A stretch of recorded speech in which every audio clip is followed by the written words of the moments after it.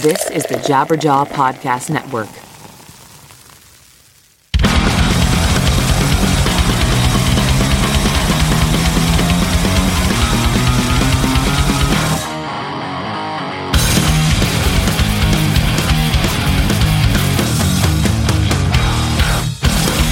What is up, my sinners? It is Monday morning, January 16th, I'm going to say. I don't even know. You know what? It doesn't matter what day it is. It just doesn't matter. 2017 has just been so good so far. Are you guys having a good year? I'm having a great year. I'm down to 171 pounds. That's 5 pounds. I lost 5 pounds in 2 weeks. Perfect. I'm eating lots of salads. I've been making my own Thai soup, making some Vietnamese fresh rolls. It's been really, really awesome for me. I'm really enjoying my 2017. I hope you are so far as well. Welcome to Lead Singer Syndrome, a podcast where I talk to other lead singers about what it's like to be the front man or front woman of a professional band. And this week, we have a great show. I have Max from the Arkells. And man, if you're American, you might not know the Arkells. You're going to, I think. I think you're going to know about them really soon. They are a Canadian band. They are from Hamilton, Ontario, which is only about 30 minutes from where I grew up. And up here in Canada, the Arkells are a big deal. They just headlined 2 sold-out seated shows at Massey Hall, which is a super, super iconic venue in Toronto. They've got at least 2 number 1 songs on the radio. They've been nominated and won Juno Awards, which is like the Canadian Grammys. So they are doing awesome. And Max is a super, super nice guy. This conversation is awesome. But they're on tour right now with Frank Turner in the U.S. That's how I hooked up with Max, actually. That's how I met Max. So please, if Frank and Max are coming through your hometown, be sure to pick up tickets. Do not miss that show because the Arkells are definitely a live band. I want to thank everybody who reached out to me last week after the Davey Muse episode. Wow, what a story that guy had. If you missed last week, please go back and check it out. I mean, we got like 60 back episodes. So yeah, go ahead. Go listen to them all. If you're just getting into the show now because you're Canadian and you love the Arkells, welcome. Great to have you along. Also, as I'm going to be plugging probably for the next forever, we have started the All Access Club. And how it works is for as little as $6 a month, you can join the All Access Club. You can be a part of this thing. You can help us keep the lights on. You can help this thing grow. And in return, you get a bunch of extra content, bonus episodes, a monthly Q&A with me. It was really fun, actually. We did our first one just a little while ago. Hung out and chat on there. I played a few songs. It was a lot of fun. Thanks to everybody who was there. You also get access to the very inexpensive Lead Singer Syndrome merch store, which is about to pop up. And of course, I send you a bunch of stuff in the mail, and the longer you're a part of the club, the more stuff you get. So all I ask is you go on the website, check it out, see if there's something right there for you. Don't worry, the show will always be free. So check out leadsingersyndrome.com/all-access. Again, that is leadsingersyndrome.com/all-access. Before we jump in, I want to remind you, I love to hear from you guys. I love to hear the feedback, positive, negative, neutral, whatever it is. So please get in touch. Again, Twitter is at leadsingersyn, S-Y-N.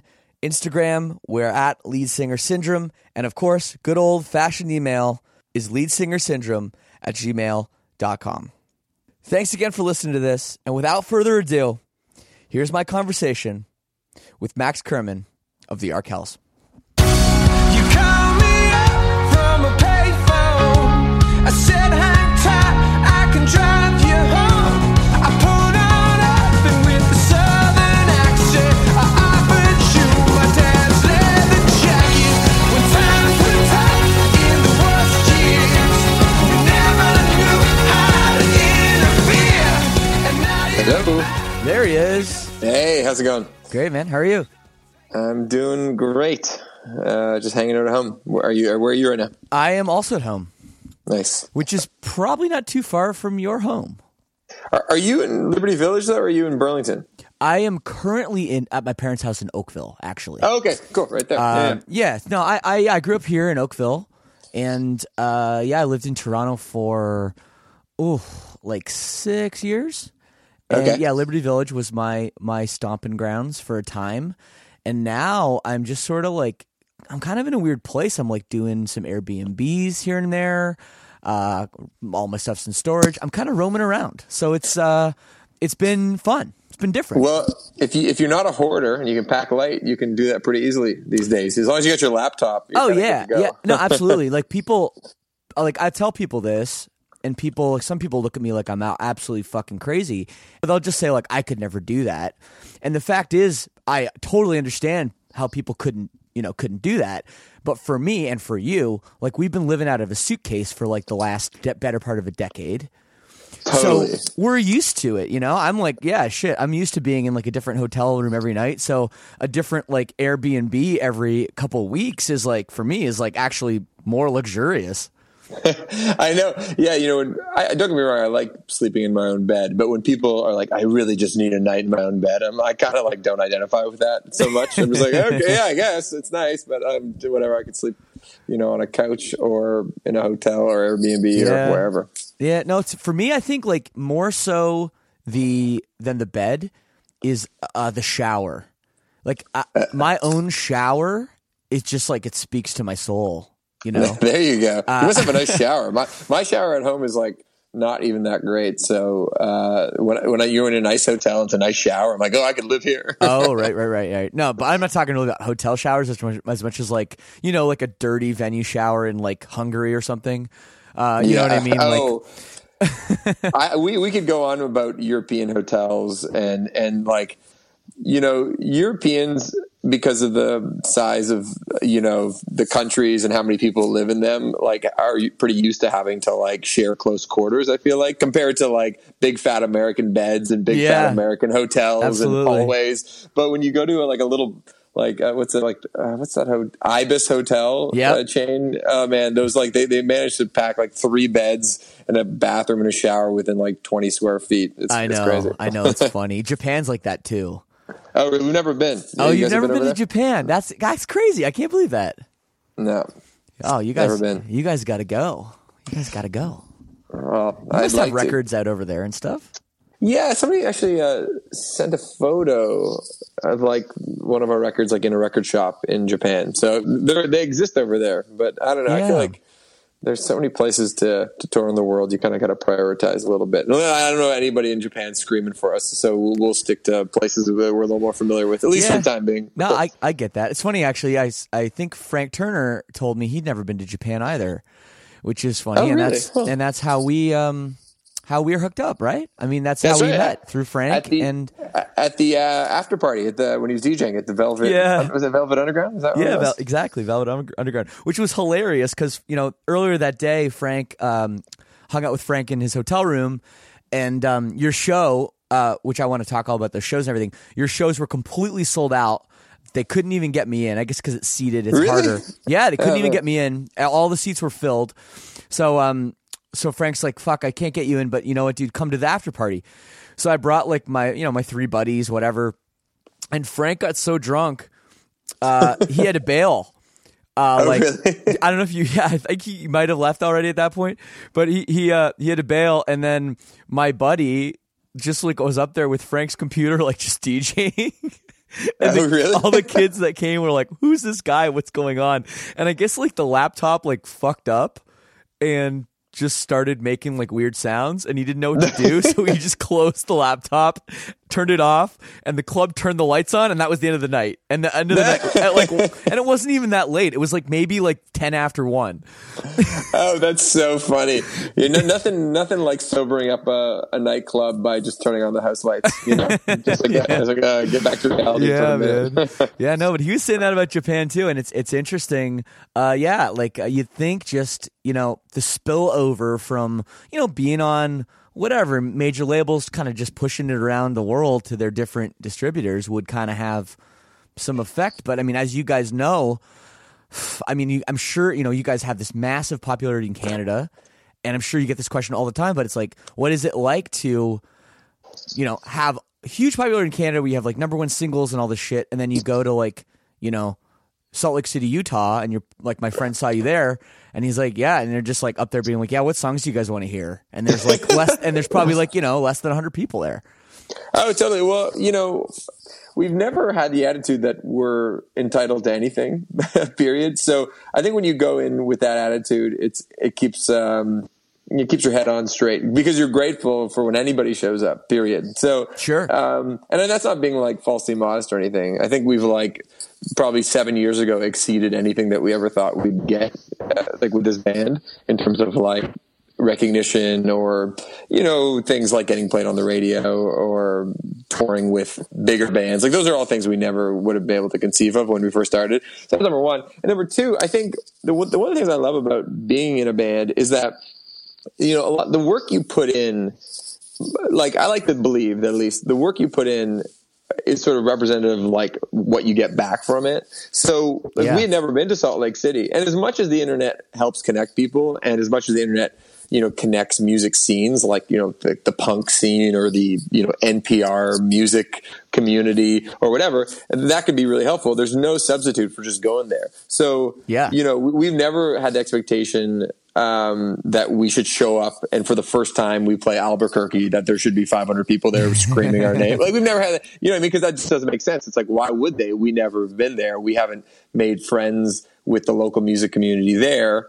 And, you know, I think that's a big part of growing the band. So, and we know that from experience because the first time we ever played, you know, Thunder Bay, there was maybe less than 100 people there. Sure. But then if you deliver a good show and you make a genuine, authentic connection with the people at the show, then word will spread around.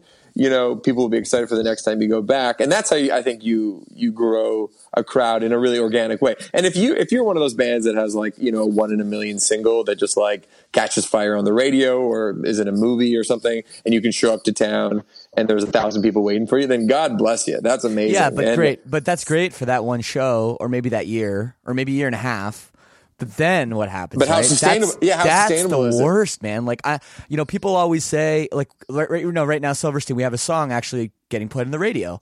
You know, a couple radio stations are like, yeah, we're gonna play you, and that's really the first time we've had legitimate, you know, commercial radio play, like added, you know, like legit, and. A lot of people are like, that's crazy. You guys never had that. And I'm like, thank fucking God we never had that.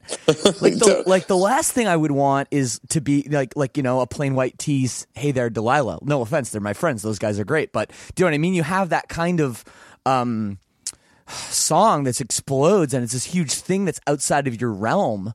And it's like, it's too far away. You can't control it anymore. And you're putting your career out of your control. Like, you know, you guys have managed to kind of ride this line where you have these big songs and you're getting this mainstream attention, you know, congrats on all that. Yet you still have in Canada, right, in Canada. But you still have your fan base that's diehard. And I think part of it is a few minutes ago you used the word genuine. And that to me is something that when I think of your band really comes across. Is that something that's important to you? Yeah, I mean, I think I like to think that like, and I know I just said this, but it's like, I'm really like ecstatic when people, you know, go out of their way to spend time with our music or spend money on coming to a show. And I definitely don't take that for granted. And I think like in part it's because, you know, I'm a pretty keen observer of other people, generally speaking. And I witnessed the way, you know, other bands interact with their fans. And I always admire the ones that are genuine and authentic and that, you know, just talk to their fans like they're normal people and like aren't up on some pedestal. Yeah. Like, you know, Frank's actually a really great example of that. Frank treats everybody the same. He treats everybody the same. And he doesn't take anything for granted because for him, it's the same. It's been similar. It's like, it's been a slow growth. It's not like he came out of the gate like with a number one song. You know, he started touring America in 2007. Yeah. And everybody that we met on the American dates says, oh, you know, the first time I saw Frank Turner, I saw him at like a beer festival in Minnesota. And then the next time I saw him, he opened for Flogging Molly. And then the next time I saw him, I got to see him at an after party for Lollapalooza. And then the next time I saw him headline a little club. And so it's like all these little experiences that kind of will develop a fan's relationship with a band. And I think if there's something that seems like sincere about our band, it's because we've developed this rapport with our fans. It was like, oh, we saw you, play my Frosh Week, and then I saw you at the Dakota Tavern, and then you hopped on stage with another band. And those are all just like little moments that can, tie together to create something meaningful. And yeah, another guy who I love, who I really look up to is Joel Plaskett, and he's like one of my favorite songwriters. And he's another guy who just treats everybody really well. Like, I like to think that if I've seen someone in the crowd at like 4 shows, there's a good chance I'll be like, oh, hey, I remember you. I saw you in Sault Ste. Marie, or at least have some facial recognition. And that's not me being like a particularly like great guy. That's just me being a fucking human being. You know what I mean? And the other thing is, I'd say, is that we are very aware that not many musicians get to play their own songs and for a living, period. Right? Like most I guys, suppose, yeah. Well, think about it. It's like most musicians either have to play other people's songs or are, session guys that kind of have to hop around from gig to gig or have to work at a coffee shop or at a restaurant. The fact that like when it comes to actually like working full-time musicians that play your own songs that you can go out and sing your heart out and there's an audience singing back to you, that's actually a pretty rare thing. I think a lot of people would love to have that job if it was easy, but it's not easy. It's super fucking hard. And I'm very aware of that this is like a very precious thing. And so we work really hard at it as a result. Like, today we've been home from tour for, 3 weeks, and it's been a nice break. But like every morning I'm waking up and I have like a good routine where like I play piano for a while. I try to hack away on some lyrics and I send some emails and I think about what the tour poster in Vancouver should look like or whatever. And I love I really love it. Like it's, that's really great. I mean, for that. So you'd say you're a bit of a workaholic. Totally. Well, like similar to Frank, I'm definitely like a busybody. Like I don't do too well just sitting around. Yeah. No, that's good. So you live in Hamilton, right? Yeah, I live in Hamilton, downtown Hamilton. I grew up in Toronto, but I went to school at McMaster, so I just ended up staying here. Well, let's start. You know what? Let's start from the beginning because I don't know if you've had the chance to tell like really your whole story, and I know you're a podcast guy too, which I love. Like you're probably a bigger podcast fan than I am, and you probably know even more about the format than I do. And from what I understand, do you actually have your own podcast? Yeah, so I am obsessed with podcasts, and I listen to probably like 15 in rotation every week. And wow, I love the medium. I can't even fall asleep without it anymore. If I'm like folding the laundry, or if I'm getting some exercise, or if I'm going for a walk, I got my headphones down. But yeah, my friend Mike Kerman, who's a Hamilton guy, but he works at Bell Media. He's like kind of does creative ad writing and stuff. Cool. He and I have a podcast called The Mike on Much. He's the host of it, and we've interviewed. It's similar to this, we interview people in the arts and in music, and I really just wanted to be a part of something. Something that's sort of outside of music, just to work another part of my brain. And it's a fun little side project just to be able to like develop something different and to be able to, because I'm definitely like with band stuff too, like a big picture guy. Like I'm not good at editing anything. I'm not particularly good with technology or any of the nitty gritty work, but I do like thinking, okay, the show, the open should last 7 minutes. Then the interview, let's listen to it and see what we can cut to make it as tight as possible. What are we going to do in the close? We have our friend Shane come on and he tells a funny story. And so just trying to develop something. And the other thing about podcasts is that like you kind of got to build up a body of work for anybody to pay attention because it's still a very niche genre. So a lot of my favorite podcasts I didn't even hear about until they were 200 episodes in. So you kind of got to you got to trust that if you're putting out something good and you're developing a rapport with your listeners, they're going to tell their friends. And in a couple of years you might be able to look back and go, oh, we got this thing and we got a real following and a community around the show. And I think that's a similar attitude that I have with the band. Of course, these things take time. Everything takes time, and you can't expect everyone to find out about what you're doing like overnight because there's just so much shit out there. That's the truth. Well, but that's totally the truth. I was talking about music videos with our manager the other day. I was just like, the hard thing about music videos is I don't really care about music videos right now in 2016, and in part it's because you spend a boatload of money or you get a grant to spend a boatload of money and it takes two or 3 days out of your life and you're working away at a treatment and you can come up with something that's like kind of cool and looks great and professional because technology offers all that, and there's really talented people behind the scenes editing it and filming it. But you put it out on, Twitter, and it kind of comes and goes in a day. And sure, it lives on YouTube, and that's a nice way for people to discover the song. But like, I think there is something to be said for like just generating like not just like a constant stream of content for the sake of content's sake, but just for like thinking about it in a very like holistic way, where it's like you need to not assume that one thing is going to move the needle. It's going to be a bunch of little things that are thoughtful and good that will help you move forward. That's true. I think that's more the case now than ever. It's Totally. true about music videos. That's really true about music videos. And like so many of them we've done, they just kind of go, like they just fall by the wayside. And I'm like, They oh just shit, come and go. only this? Yeah, like we did it. Okay, it was cool. Some people watched it, then yep, whatever. And there's videos we've done that I think I've watched like once.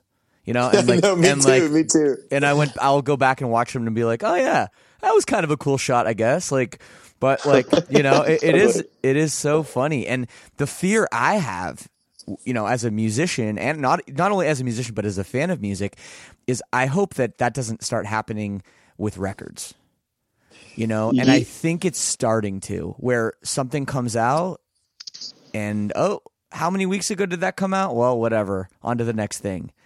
And it's like, damn, man, that's a scary thing because, Silverstein, we're a band that we've done like a 10-year anniversary tour of one of our albums. Like that stood the test of time. And our records we're putting out now, are people going to care about them in 10 years, or are people not even going to remember them in 10 months?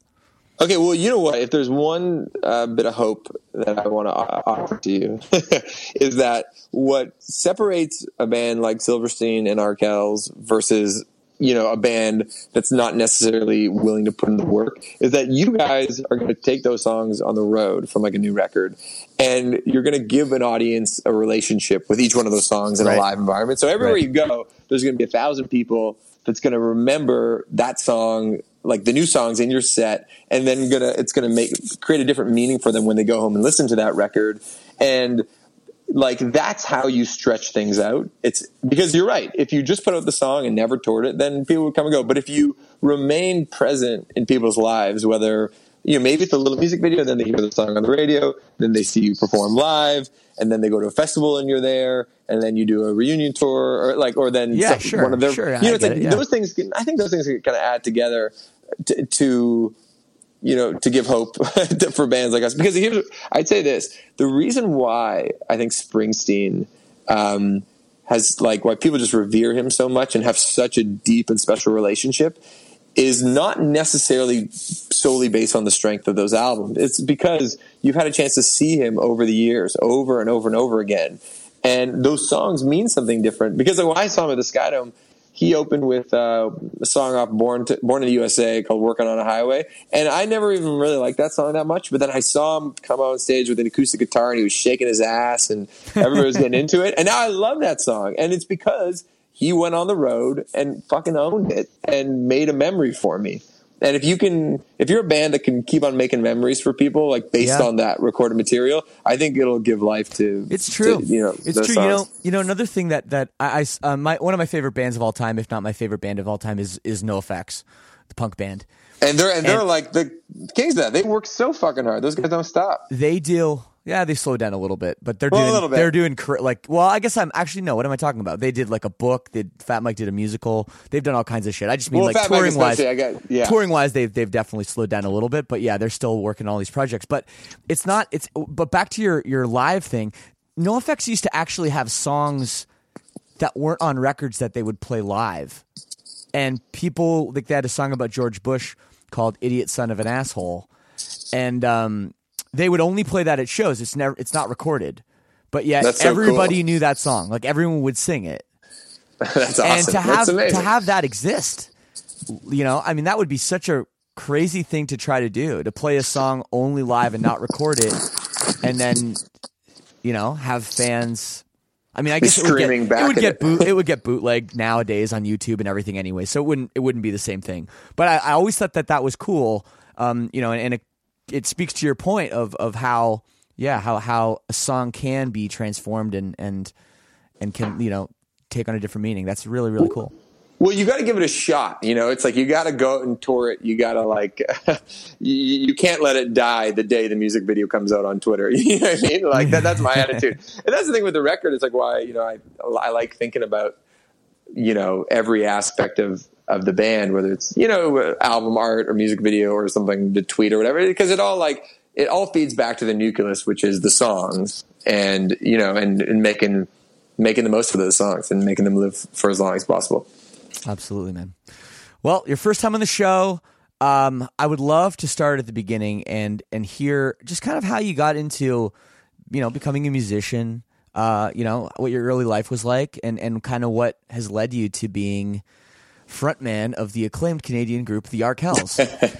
So let's take it from the beginning. You said you grew up in Toronto?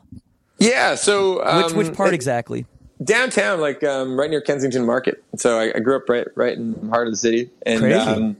Yeah, I mean, I don't know how interesting my personal story is. I know there's other dudes out there that I think have lived a lot more compelling lives, but I'm really happy about where I came from. And my dad's actually from New York City, but went to university in downtown Detroit, and then went to social work school. Like Wayne State or something? Wayne State. Hey, there. How do you know Wayne State? I just know a lot of stuff. Okay. No, I used to date a girl that works at Carmana's Cancer Institute, which is part of Wayne State, and she lived actually right there on Willis. Okay. Right, awesome. Right by Wayne State, and she lived there for a while, and then somebody got shot on her doorstep, and she had to move. So, anyways, Detroit. But yeah, no, I know Wayne State is pretty much the only main university in downtown Detroit that I'm aware of. So I took a guess and I nailed it. You nailed it. So he was there in the 60s and had his own show, like a campus radio show. Are you there? Oh. Hello? Oh, did I lose you there for a second? No, I'm here. Oh, sorry. I'll start. You can cut this. No, I leave it in. Okay. So he started... he was a campus DJ at Wayne State University, and he'd get records a couple weeks before they came out. And so as a result, he had all like Sgt. Pepper's the 2 weeks before it came out. And he trucked around these records for the next 20 years until I was born. And I grew up with a lot of those records in the house. And my earliest memories of playing music were with my dad. He'd play a Beatles song like "Got to Hide Your Love Away," and I had a little kid guitar. And I was obsessed with the Beatles. The first movie I ever watched was Help. And when I was in kindergarten, I'd bring in Abbey Road into school, and there's a record player in my kindergarten class for some reason, and I'd listen to that during playtime. So I was very obsessed with the Beatles from a very young age. And the Beatles and Motown music was basically all I listened to until about grade 7. So that really informed the way I think about songwriting, and just that sort of sense of musicality, those Motown and Beatles are sort of the holy grail for me. So when did you get your first guitar? I got it probably when I was 10 or something, but I didn't really touch it. I started playing guitar in high school, in grade 11.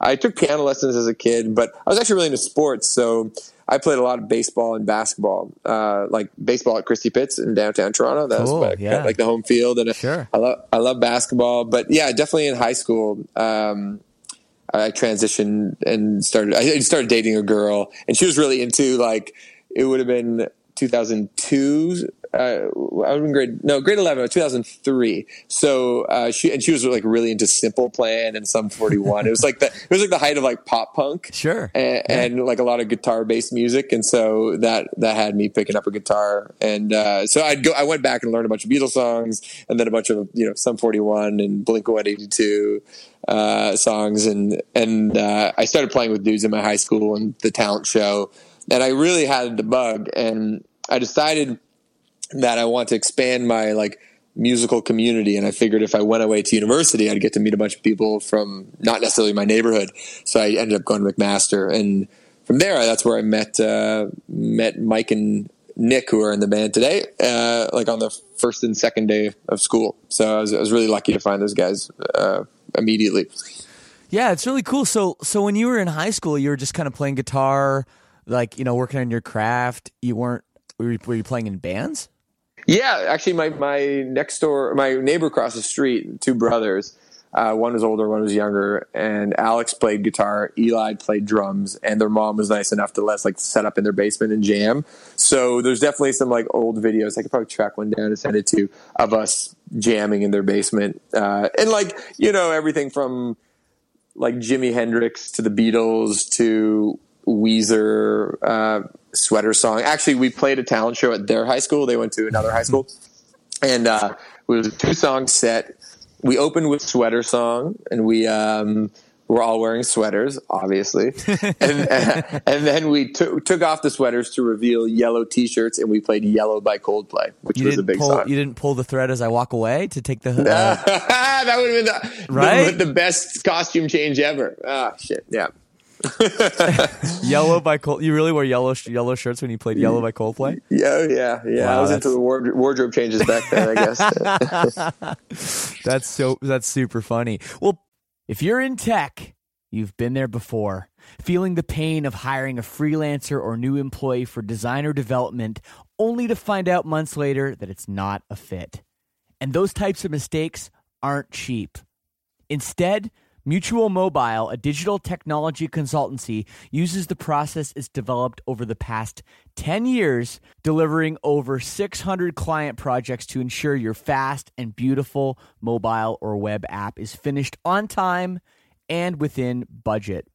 Mutual Mobile has built apps for numerous companies that have been acquired, such as Eero, acquired by Amazon, FlexDrive, acquired by Lyft, and MapMyFitness, acquired by Under Armour. You get a dedicated team to help you with your tech project from start to finish, from ideation to product shipment to maintenance and everywhere in between. Mutual Mobile designs and builds beautiful mobile and web apps that increase the value of your business.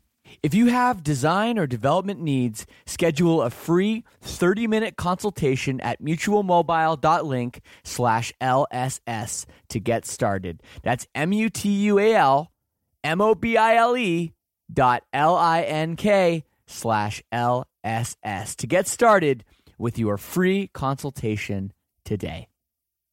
I just got sent awesome new wireless earbuds from Raycon.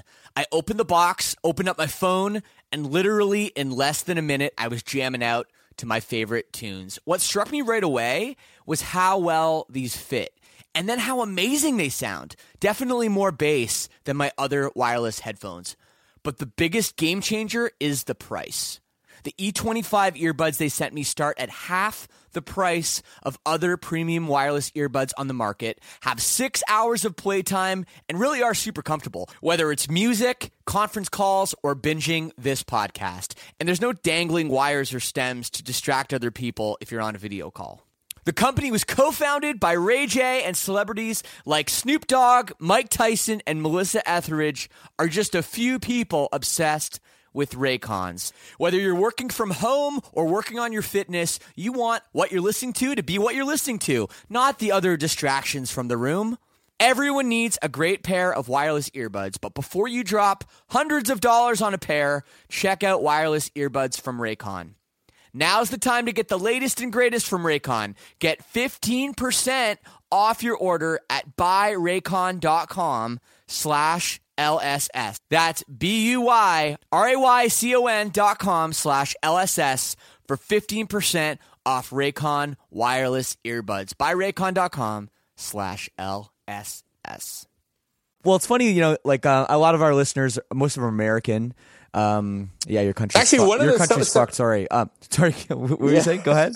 Somebody came to a show recently because they heard Frank on your podcast talk about us. Crazy. So I forget which show it was, but no, it was Nashville. Somebody came to the Nashville show. So shout out to the dude who I met at the Nashville show who heard about it through your podcast. So thank you. It's wild, man. The people that listen to this shit are super into it, and they really care, and they're very much looking for new music and different music. And whenever I'm talking to a buddy or someone in a band, I'm like, you spend an hour of your day and talk to me, you're probably gonna have a good time doing my show. And you're going to get something out of it. This isn't something just throw away. I guarantee you people are going to check out your band because of this. You know, and it really is worthwhile. I don't know what it is, if it's partly to do with the long format of a podcast, if it just happens to be the fans of the show. I don't know what it is, but I'm really proud of that. I love that. First of all, I think the long form conversations with a host that you trust, it makes such a difference. But doesn't it blow your mind that there's like random kids out there that are like in Nashville, like listening to this? Like, I always like, that's still the novelty of that still is exciting to me. I don't know. I know it probably goes away over time or the more successful you get, but there's still a part of me that's like, oh, that's so great. That's so cool. you know, what's really cool, I think, you know, and I started this, all access club, it's called, which is like basically like a kind of like a VIP program where people can contribute some money each month and they get some perks and stuff. So now we're all on a Facebook group together and we're all on there chatting. And it's really cool because, you mentioned there's somebody from Nashville. Well, there's people from New Zealand and Australia and Germany and the UK. And then there's people from Texas and people from Minnesota and people from South Carolina. Like, people from all these different cultures somehow are coming together, you know, to listen to this show and me talk about pretty much about music, but really we talk about everything. And yet somehow all those people get so much out of it that they're willing to, you know, pay their hard-earned money to be a part of this thing, which is really, really cool because, you know, let's face it, you've traveled the world. Like, you know how different places and cultures and people can be.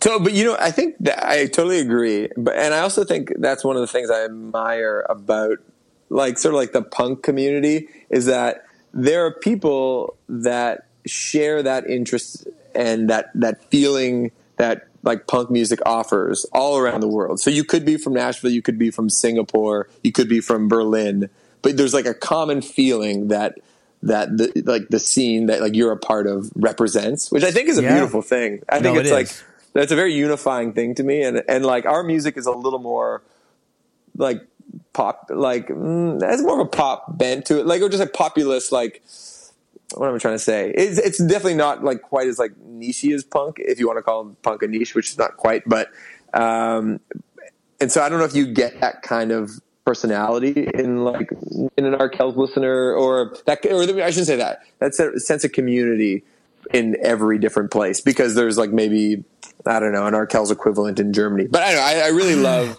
it's really your band is really hard to figure out like that because we're a tweener band. Like the problem is that like we have so many different influences and we sort of land somewhere in the middle. So but anyway, I really love how you can go around the world and there's like a punk scene that embody a similar spirit. Yeah. No, it is. You know, in every continent. Absolutely, it is really cool. Okay, so back to Kensington. Growing up in Kensington market, which for a lot of the American listeners, they're not really understand what that is. Now, it's right in downtown Toronto, and it's kind of like this sort of weird, like kind of very hippie, very like you know left little. I don't know, couple blocks. Yeah, it's like it's strange. It's kind of strange. It is for you to grow up there. That must have been that's unique. Like you say, oh, my story's not that interesting. That's such a weird place to grow up. And not only that, but like most of the people I interview are from like Ohio and they grew up in the suburbs where like you know they're driving to a Guitar Center in their mom's minivan to get their first guitar, and then they you know what I mean, and they have like a you know what I mean, like that kind of a thing. Totally. Whereas you're like in the city, like. I'm surprised you were even able to play music in a basement in Kensington Market. Do you know what I mean? Like it's way harder when you're in downtown Toronto to like to do it, you know? Yeah, well, a couple things. Like so Kensington Market, there's like little like grocery shops and there's vintage stores and there's like the cannabis store and there's like a vintage guitar place. It's really like Paul's eclectic. Boutique. Paul's Boutique, yeah. I used to go in there and bug Paul like once a week. God bless Paul, nice guy. But it's right next to Chinatown, and the area. It's when I was growing up, especially. It's sort of kind of in between Chinatown and like Little Italy and Little Portugal. So there's actually not that many like straight up like middle class white people there. Now there's a lot more because like the area's gotten a little bit more expensive and generally more gentrified. But 20 years ago when I was growing up, like I was actually looking at a photo from my grade 8 graduation, and like I was like, out of, I don't know, 250 kids, I was like maybe one of like 17 white kids. Yeah. Like there's a lot of Asians that went to our school. And anyway, one, I think it made me sort of just appreciate like the differences in, you know, different people and like the struggles that people have in their lives. And like the fact that most of those kids were like first generation Canadians and their parents worked their ass off to come to Toronto and to try to start like a great life for their family. Number one. Number two, and I think this also applied to my high school experience, is that I know most like traditional like American high schools, when it comes to like white suburban high schools, like there is this real hierarchy that exists and cliques and a social order that is a very stressful thing for a lot of, I think, teenagers to go through. Absolutely.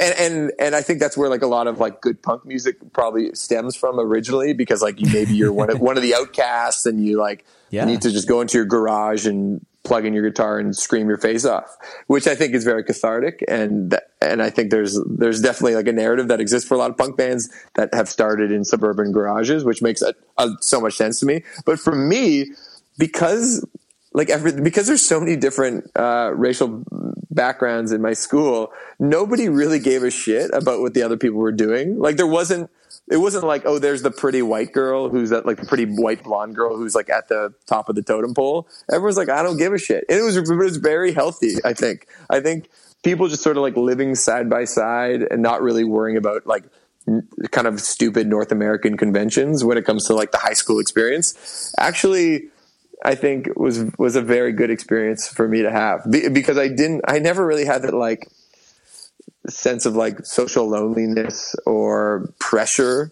that I think a lot of other like white kids, middle class white kids get. Yeah. Like, I don't know. Does that make sense to you?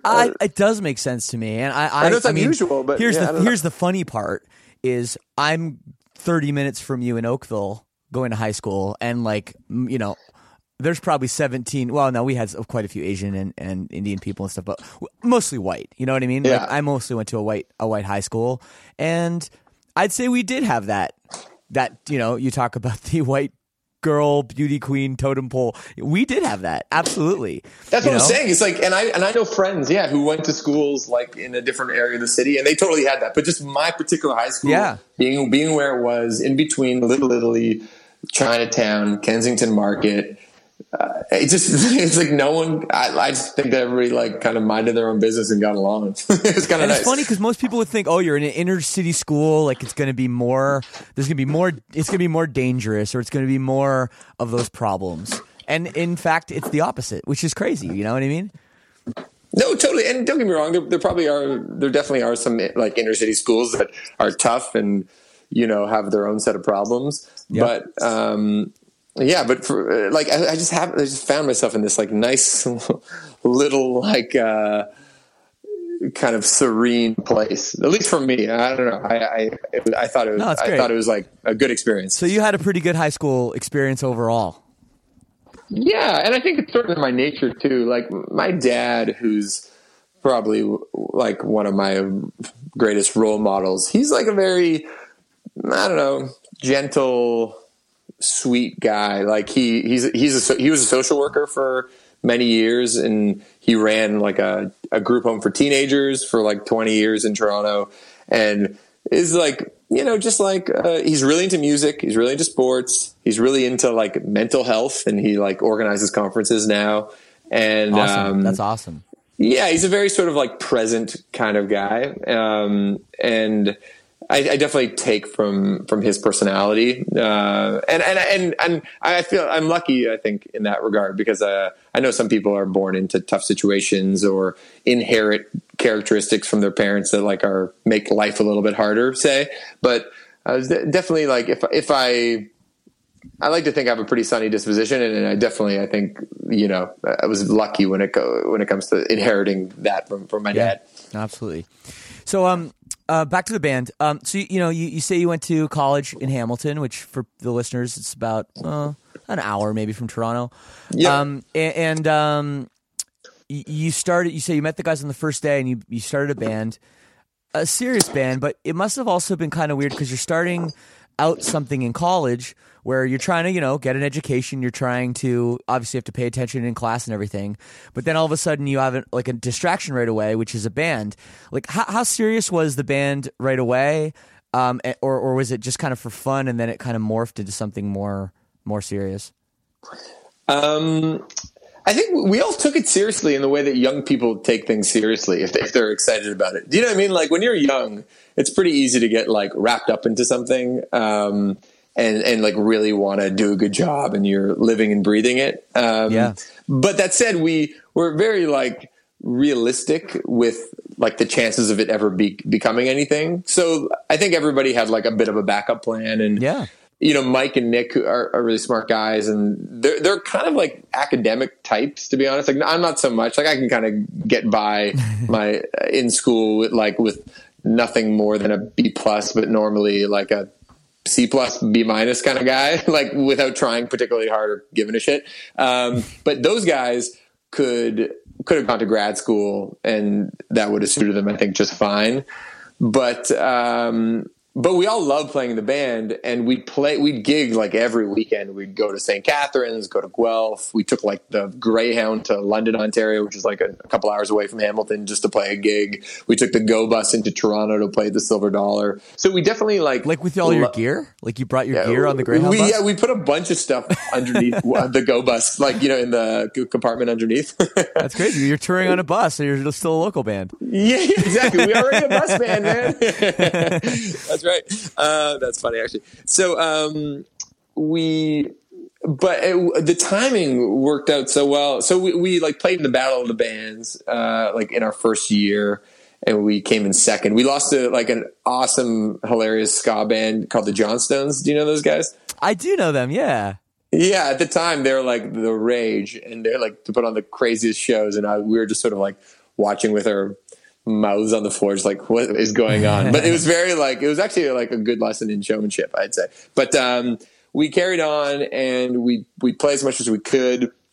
And I remember like in third year, we're like, all right, we need to make an EP and like, have something, to sell that we're proud of. And we went out to Scarborough over a couple of days to record it, but drove back at midnight every night, and would write essays from like midnight to 8 a.m., hand it in, and then go back to Scarborough. So it was like one of those things I look back on going, Jesus Christ, like what a dumb thing. Like, I don't know if I do that today. That just seems like insane to me. Like, but when you're young and you're taking things seriously and you're really passionate about it, you'll do crazy shit, as you know. Like, I'm sure you've done crazy things. I have similar stories of when because I went to the University of Guelph, and it was the same thing. The band was starting to happen.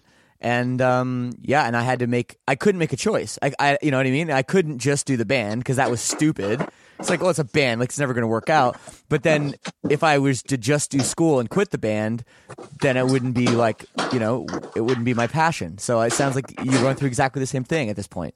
Exactly. So where we got really fucking lucky is that in, I want to say in the summer going into fourth year university, so this would have been 2007. Yep. We played North by Northeast, which is a cool kind of indie music festival in Toronto for your listeners. And we were on like the 1:00 in the afternoon spot at Yonge and Dundas Square, which is like the big open air square right in downtown Toronto. It was a pretty unremarkable set as far as I can remember. There weren't many people there. We didn't think anything of it. But a fellow named Sean Creamer, who's the owner of the Dakota Tavern, which is like one of the coolest music hangouts in Toronto, which has like very live cool music right on 7 nights a week, right on Ossington. It's like capacity 75. He happened to be walking by, and he happened to like what he heard and decided to buy like all of our EPs. Like I think we went to the merch table and we're like, did we really sell everything? The merch girl was like, yeah, you sold all of them. So we felt good about that. We didn't know that this one guy had bought all of them. Weird. Okay. Yeah. And then what he had done in the following couple months is just handed them out to music people in the industry that were hanging around at his bar. So this is without telling you or talking to without you. even telling us, just without even, just as a good deed, just because he liked what he heard. He must have listened to the EP at home. This is the EP we would have like recorded probably in Scarborough. And Joel Carrier got his hands on it. And Joel is like the mastermind behind Alexis on Fire and Dallas Green, City and Color, Dynalone and Records, New Damage Dynalone Records. Yeah. So are you with New Damage, by the way? Yes, we are. Oh, there you go. I was just hanging out with Joel. I was hanging out with Joel 2 days ago. We were watching Moneen together, rocking out. Oh, at Lee's Palace for the reunion shows. It was a full blast. That's crazy. Right. Oh, man. How were those shows, by the way? I went to the one on Wednesday, and I'm going tonight. Oh, fucking and right. Alexa on Fire is playing tonight. So, are you kidding me? Yeah, no, they're playing. Holy shit! Yeah, it's like a secret set. Yeah. Oh my god, I almost want to go now. Go. I'm sure you can find a way in. Oh yeah. If I had a plus, I don't even have a +1. If I had a +1, I'd take you. But oh shit, that sounds amazing. Okay, well, fuck, you finagle your way in. If you can, I heard you snuck into a NCAA basketball game once. So if you can do that, you can definitely. Oh, I do my research, dude. If you can do that, you can definitely sneak into fucking Lee's Palace. I'll just open the back door for you. Yeah.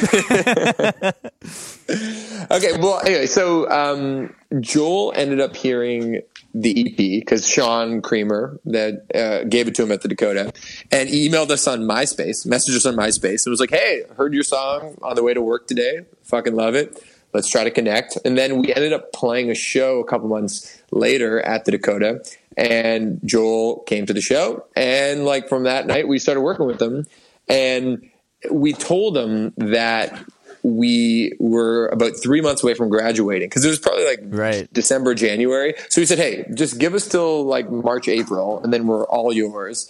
And so we made our moms happy and we graduated with like a four-year degree.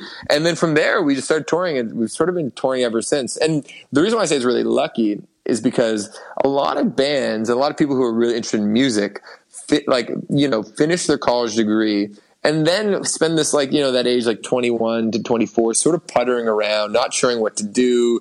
Their parents are putting pressure on them to find a real job, and you're working at a, restaurant or whatever. But for us, the fact that we kind of got to get right on the saddle and like just go for it made our lives a lot easier because we just had momentum from the get go, which I'm very aware of how fortunate that is, because that's, I think, somewhat unusual. No, it's cool. I love the story, and again, it's almost the same as my story, except I was in Guelph, and it was Victory Records that called, and I was just at the end of my second year. So that was a harder decision for me because I had to drop out. So I never finished my degree. I did about 2.5 years, and I dropped out. So that, when you say make your mom's happy, my parents were a little like they watched me play music, my whole life, and every time I ever had a birthday or Christmas present, it was like a new piece of gear or something I wanted. Do you know what I mean? That kind of thing. Music was my life, so they weren't going to take it away from me. But at the same time, they were like, so you're going to drop out of school and tour in a van, And I'm like, yep. And they were like, all right, we're not going to tell you not to. So it was a much, much harder thing. So in some ways, you're lucky that it happened when it did. If it happened a year before, who knows if everybody in your band would have been on board. Well, this is the thing. I totally. That's why we're so lucky. And well, first of all's well that ends well with you and Silverstein. Sure. You made a life out of it, and you too, and that's great. But I'll tell you this. So my dad and my mom was the one who was apprehensive. My dad sort of like, as I said, easygoing and very trustworthy of me, and assumed I'd figure it out one way or another. My mom is definitely a more like worried mom type. Yep. And. Sure. My dad, I guess when my mom and dad started dating, like back in the late 70s, my dad had a friend named Steve. I forget Steve's last name, but Steve was like a bohemian bum that fancied himself a musician that lived in Kensington Market, but basically lived off his parents' money. Like, he came from a rich family, but pretended to be a musician, never made any money for himself, was just constantly asking his parents for dough. And my mom was like worried, like in her very worried motherly, that you were going to be that guy, that I'd be Steve. So for the first few years of the band, she's very cautious about like, okay, it sounds like it's going okay, like with a quiver in her voice. Now it's all good, and she trusts everything is fine. But she was very worried that I'd become Steve, which is funny. That's so funny, man. That's so funny. Actually, one other funny little anecdote about that last half year, like from the end of fourth year, we were called Charlemagne at the time. We haven't always been Arkells. So our original college band name was Charlemagne, which is an equally fucking meaningless, dumb name. But we had gotten a MySpace notice from another Charlemagne who was based in Wisconsin, like threatening to sue us. He was going to I'm going to send you a cease and desist letter unless you drop that name. Right. And so we're like, oh shit, this guy, he has more MySpace followers than us. We don't want to get sued for our $200 that's in the bank account. And when Joel saw us, he saw us as Charlemagne. And one of the first things he was going to do for us was put a flyer in the new City and Color album that was going to be coming out that year in 2008. So I think he sent us an email saying, hey, by the way, this thing, we're doing it. Check out this flyer. It looks pretty cool. We're going to press go. Is that cool? So we had to call him and we said, Joel, this is amazing, but we have to change our name. There's something we didn't tell you. There's another Charlemagne. We need to change the name. And he said, oh, okay. What's the new name going to be? This thing's going to the printer in 15 minutes or something like that. And so I still remember to this day, I was at the school library, Mills Library at McMaster. And I was like, I'll call you back. And I hung up the phone and frantically called the guys. and I was like, guys, what are we going to do? And we've been putting off the decision. We'd come up with a million bad replacement names. We couldn't come up with anything. And we settled on Arkells, because Mike and I lived on Arkell Street, and we thought it sounded like a girl's 50s doo-wop name, like the Shirelles. Yeah, the it does. Yeah, it does. And so it kind of had that vibe to it, and so we called him back 50 minutes later. Arkells, what do you think? And he's like, okay, works for me. That's from that day on, we were the Arkells. Do you like the band name? Well, nah, works for me. Works for me. We have this printer thing set up. That's such a great story. I love that story so much. That's funny. No, even our band name was one of those. We had a show. We needed a name. It's five dumb guys looking around the room, and I saw Shel Silverstein book on the ground and was like, I don't know, Silverstein, pointed at it, and everyone's like, okay. And that was it. It's funny. It's funny how these band names just kind of come out of, I don't know. The band name story. Jewish? No, we're not. No, we're not. No, but believe me, when we used to go to Spadina Jobbers to get our blank shirts. Do you remember that place? Oh yeah. And it was run by a Jewish family. They used to give us the bro deal because I think they thought we were Jewish. Oh, you mean the tribe deal? You're a member of the tribe. That's what the Jews call themselves. Oh, okay, yeah. I guess so. See, I don't even know that terminology. Jewish, yeah. Yeah. Actually, unrelated, and you can cut this if you want. But do you know Aaron Goldstein? Do you know that guy? He plays pedal steel. He's a bearded fella. I think I know the name. He's an awesome guy. He's one of my oldest music friends, and he just opened a studio on Baldwin in downtown Toronto. Yep. And so he's Aaron Goldstein. His business partner's Abe Levy. So two very Jewish sounding names. Very, yes. And their studios on Baldwin Street in a building owned by Silverstein's Bakery, because the Silverstein's Bakery owns that whole block. And there's literally a bagel oven in the studio. So it's Levy and Goldstein in Silverstein's Bakery with a fucking bagel oven. How great is that? That's crazy. Well, the Silverstein Bakery is no more. I know. They just moved somewhat recently, right? Which is crazy. And it's funny because our whole, when we started the name, we didn't know about the Silverstein Bakery. But of course, right after, everyone's like, oh, it's this bakery. It's been around for 100 years. Everyone knows this bakery. We're like, oh, I don't know. We didn't know. And it's funny how somehow our stupid band outlasted the bakery. It's a Toronto tradition. That is, 16 years, man. That's there you go. That's a long time for any band. We got to take a quick break to hear about our sponsor, Loot Crate, but we'll be right back with more from me and Max. If you've been listening to the show the last couple months, you're going to know all about this. However, if you're a little behind, like some people tend to get, it's okay. Listen up, because we have a great sponsor that's super supportive of the show, super supportive of me, and they're doing some absolutely rad things. If you're into nerdy stuff, I'm a geek. It's just who I am. I accept it. If you're into retro video games, if you're into cult movies, if you're level 28 on Pokemon Go like me, if you're into graphic novels, whatever it is, you got to check out Loot Crate. Basically, it's a subscription service. You get this really, really cool box sent to your house every month, and it's $20, and it's really, really rad. The stuff they send is awesome. I got a couple right here. They do a great job. So, if you're on a quest for epic gear, housewares, and collectibles, Loot Crate brings you between 4 and 6 of the coolest curated mystery items every month straight to your doorstep. It's the best surprise you know is coming. This month's crate theme is Origins. We have awesome and exclusive items from your old school favorites.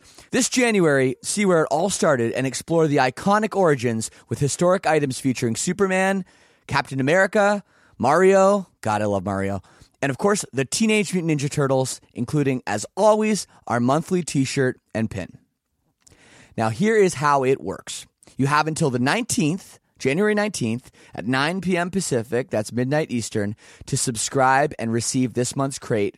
And when that cutoff happens, that's it. It's over. No more Origins for you. So make sure you get on that. We're getting to that point. We got a couple days, but make sure you sign up. So head over to lootcrate.com/leadsinger and enter the promo code LEADSINGER to save $3 off any new subscription today. So again, that's lootcrate.com/leadsinger. Enter promo code LEADSINGER, and it's coming straight to you, and it's awesome. We haven't talked a lot about singing, and this is the Lead Singer Syndrome podcast. And I want to ask you a little bit about your voice because you have kind of a unique style, and it's sort of like you are kind of going more for, and I'm totally guessing, and I could be wrong. It's almost like you're kind of going for a vibe of in terms of your voice, rather than just trying to be this fucking belting out shredder of a singer. Do you know what I mean? Would you say that's accurate? Yeah, I mean, I wish. Here's what I'd say: is that I'm definitely technically not a good singer. Like in terms of like real crooners or guys that have like really powerful pipes. I don't think I'd put myself in that category. So what I've always relied on is this idea that people just like an original voice. So like an original voice is in many ways more important than being technically a good singer. Like Bob Dylan isn't technically a good singer, but he's unique and it's uniquely him singing. So I used to be kind of insecure, especially in the early days, very insecure about the sound of my voice because I was like, it didn't sound as good in playback as it did in my head. And I'm like, oh God, is that how I actually sound? Right. But over time, I realized that there are many other ingredients that go into how people perceive your voice compared to just the singular sound of your voice. A lot of it has to do with what you're saying, the kind of music it's matched up with, the sort of swagger you can put into it. And, and so for me, that's like, I don't fret too much about the fact that like I'm not necessarily the best singer, but if you own it, if you own what you're doing, especially in the business of rock and roll, you can get by. Absolutely. But it's almost like I just feel like you're such a vibe singer. And like even when you like your live show too. And now we talked a little bit about your live shows earlier. And I think people need to see your band live to get it. Totally. And there's something about it where you're like you're like up there and you're like cool, but at the same time you're just being honest. Like you don't give a fuck, but then you care about what you're saying. And it's like this sort of like I care and I don't care at the same time, to where it's just like honest and it works. And I feel like singing wise, you're going to give the people watching you what they need.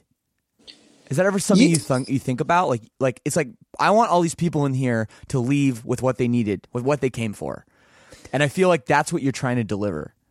Yeah, totally. Well, I definitely think that. Actually, you know what? I heard an interesting thing in another podcast actually about interviewing, but I think it applies to a live show in a certain degree. It's like because this interview, this podcast host, his name's Ezra Klein. He said that if you're kind of jovial and easygoing with a guest, that's what they'll give back to you. If you're serious with a guest, they'll be serious back. If you ask short, curt questions, they'll give you short, curt answers. So I think with our live show, I want to convey a sense of like fun, of like a passion, of community. I want it to be inclusive. I want people to dance. And so I think it's up to me to set the tone. So I think in the first couple songs, especially if you're playing to maybe a new crowd, people don't know exactly what protocol is yet because they've never seen you. But so it's up to you to go, okay, during this set, we're going to sing, we're going to dance, we're going to be earnest, we're going to give a shit, but we're also going to have a sense of humor, we're going to have fun. Yep. And those are all elements of who I am and what's in the songs. So it's up to me to be like the conductor on a certain level. That's my main job. Yeah, like I like that. Conductor is a good term for it. I like that. Yeah. Yeah. So I think as a singer, I think I try to inject like all those sensibilities into my performance, especially live, because that's what I want back. And now the coolest thing is that for me, we've built up a rapport with our audience, as you guys have with your audience, where it's like you don't even need to instruct them anymore. Like it's not as hard as it used to be, because you're going to go, and then it gives you more freedom to be even crazier. So people who have been to 30 Arkells shows, like, no, we're going to give a shit. We're going to be good to each other. We're going to sing our hearts out. We're going to dance. And that's like so fun to have like developed that relationship with the audience. But that comes from us leading the charge, I think. Absolutely. And lyrically, you read a lot of great lyrics, and I feel like that's one thing that you do better than most of the other mainstream, radio bands or whatever. And I know you're a big like Hold Steady fan. Totally. And you take a lot of influence from, storytellers and stuff like that. I want to ask you one specific thing. I mean, obviously, your big song, Private Schools. Yeah. You had to change the words, right, for radio? Because there's fuck off is the main line in the chorus. Now, I got to ask you, because obviously lyrics are important to you, but obviously there's the success of the band and the whole thing. And anytime there's a radio edit, and I've talked to some other people on the show about it, I always want to know what the process was. Like, you write a song. When does the conversation come? Is it like with the band? Is it with the label? Is it when you guys actually go for radio? Like, when does that happen when you're like, fuck, we have to change that's a good this question. lyric? Well, we never know what song the label is going to choose as a single. So so if there's a swear word in there or whatever, we don't really think too hard about it, because there's a good chance it won't be a single. But once it got to the point with Private School that would be the single, like the lead single, and the main lyric in the chorus is fuck off. Yeah. We weren't too precious about it. I understand when some acts are, but like I personally, like I take the songs really seriously. I take songwriting really seriously. It's like the thing that keeps me up at night. But I don't take everything so seriously. It's like, so if some label that we're working with is really excited about a song like Private School and is going to, commit their time and some of their money to try to make it a successful song on the radio, then I think I'd like to play ball with them. Like I'm not so serious where I'm going to go, no, you can't compromise my art. This is like this is not like geopolitics or something. It's a fucking rock and roll song. So if they're really excited about this song and think it has potential, and I have to change the lyrics from fuck off to come on, and it stays as fuck off on the album version, then whatever, that's fine with me. I'm not overly precious, but I know what you're saying, because I'm always curious about that conversation when you hear radio edits. And there's a song by The Weeknd that's on the radio right now. It's like, the lyric is, I'm a motherfucking star boy. Have you heard the radio edit? I haven't heard it. No, I love The Weeknd. Yeah. So the radio edit is, he goes, I'm a star boy. So they just right. I'm a. But you know what? The thing is like you say, oh, well, I don't know what song's going to be the single or whatever. But like, does that mean you went back in the studio and re-recorded that line, or did you have the foresight to do it while you were still? No, we had to go re-record it. We we did that song in LA, and I had to go bang out the chorus. It was easy enough. Like the guy Brian West, who produced the track, really nice guy. I just popped by. It literally took like an hour. Or something. It's funny. Yeah, you like go through actual work. To you know what I mean, to compromise your art. It's just like a funny thing, and I wonder, like, The Weeknd probably was like, oh, what do I have to do? Yeah, whatever. I'm totally. It's so funny, and it probably happens more often than you think. Yeah, but we definitely had some conversations about like okay, is it I forgot or instead of I fuck off? Like, I was like, oh, that doesn't really make sense. Like, we had gotten to the we had gotten to the point where we were like very happy with the song. The heart and soul of the song was still intact. And if we have to change the lyric, and actually, it's become a live bit in the song where like at the show, go before the last chorus and like in the breakdown, I'll go, look, on the radio, you might know it as come on. But amongst friends, when I'm at a party with friends, I go, fuck off. And that's another thing. Like, doors open for you in this business in very strange and unusual and special ways sometimes. So it's like the fact that we had to make that radio edit gave me a live bit, which is cool, which I think is awesome. Sure. That's the way I at least choose to look at it. Yeah, and you're addressing it so that anybody that heard the song on the radio and now, you know what I mean? You're saying it is what it is, And totally. I respect that a lot. All right, man. Well, I don't want to keep too much more of your time. I do want to talk a little bit of Raptors basketball because I know you're a big fan. And I'm a huge fan myself. And what do you think's going to happen with the team? Are they getting new players? Can they actually beat Cleveland? What do you think's going to happen? Well, the short of it is I don't think we can beat Cleveland with our current roster. I'm really excited with the way DeRozan's played this year, and Lowry. Yeah, you were a bit critical of DeRozan. I was critical. I know you were quite critical.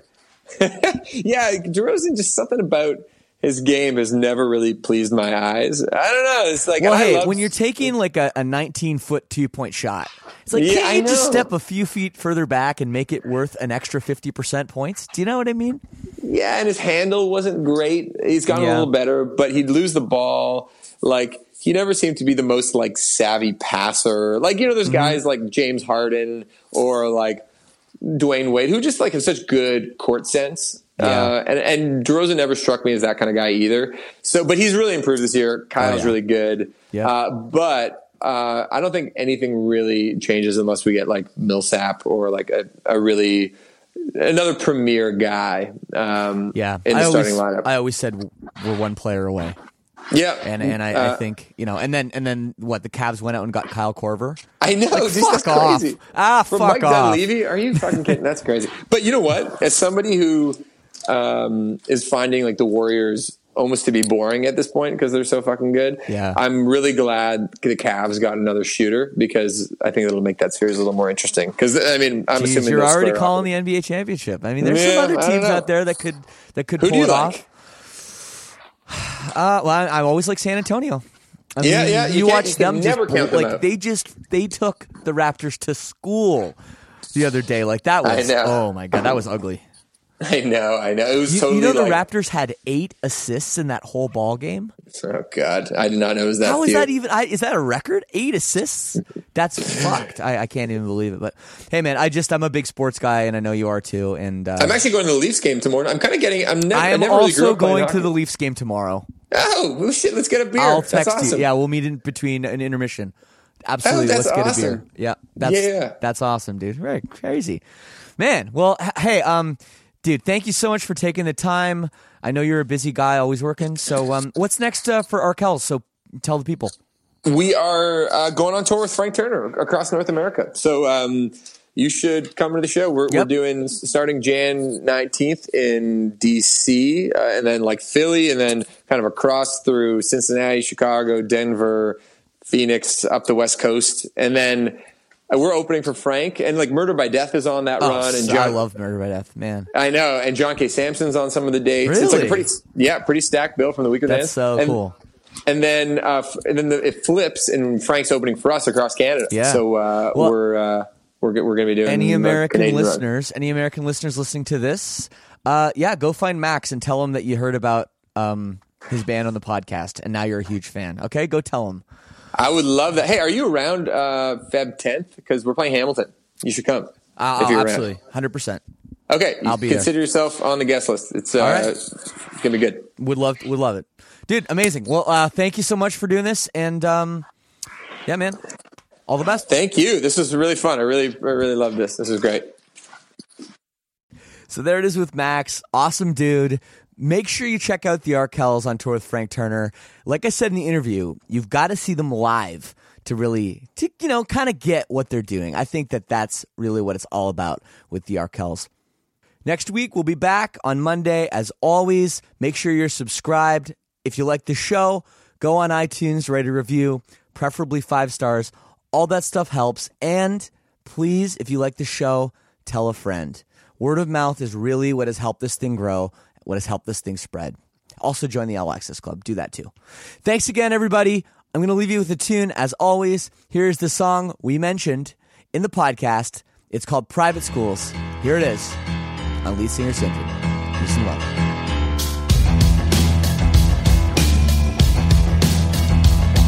Private school girls, private school boys, playing games, expensive toys. Private school girls, private school boys, Don DeLillo wrote white noise. I tried so hard to find an end, but you weren't giving me anything. Come on now, throw me a line. It's a sign. Fuck off, don't say I do the same. Get it off without an ounce of shame. Oh, you know, I just wanna love you. Yeah, I just wanna love you. Private school boys, private school girls, the nicest skin, the nicest girls. Private school boys and private school girls, give me a chance, give me a whirl. You walked in, my jaw hit the floor. You act like this is such a chore. Around you I feel like swine. You're divine.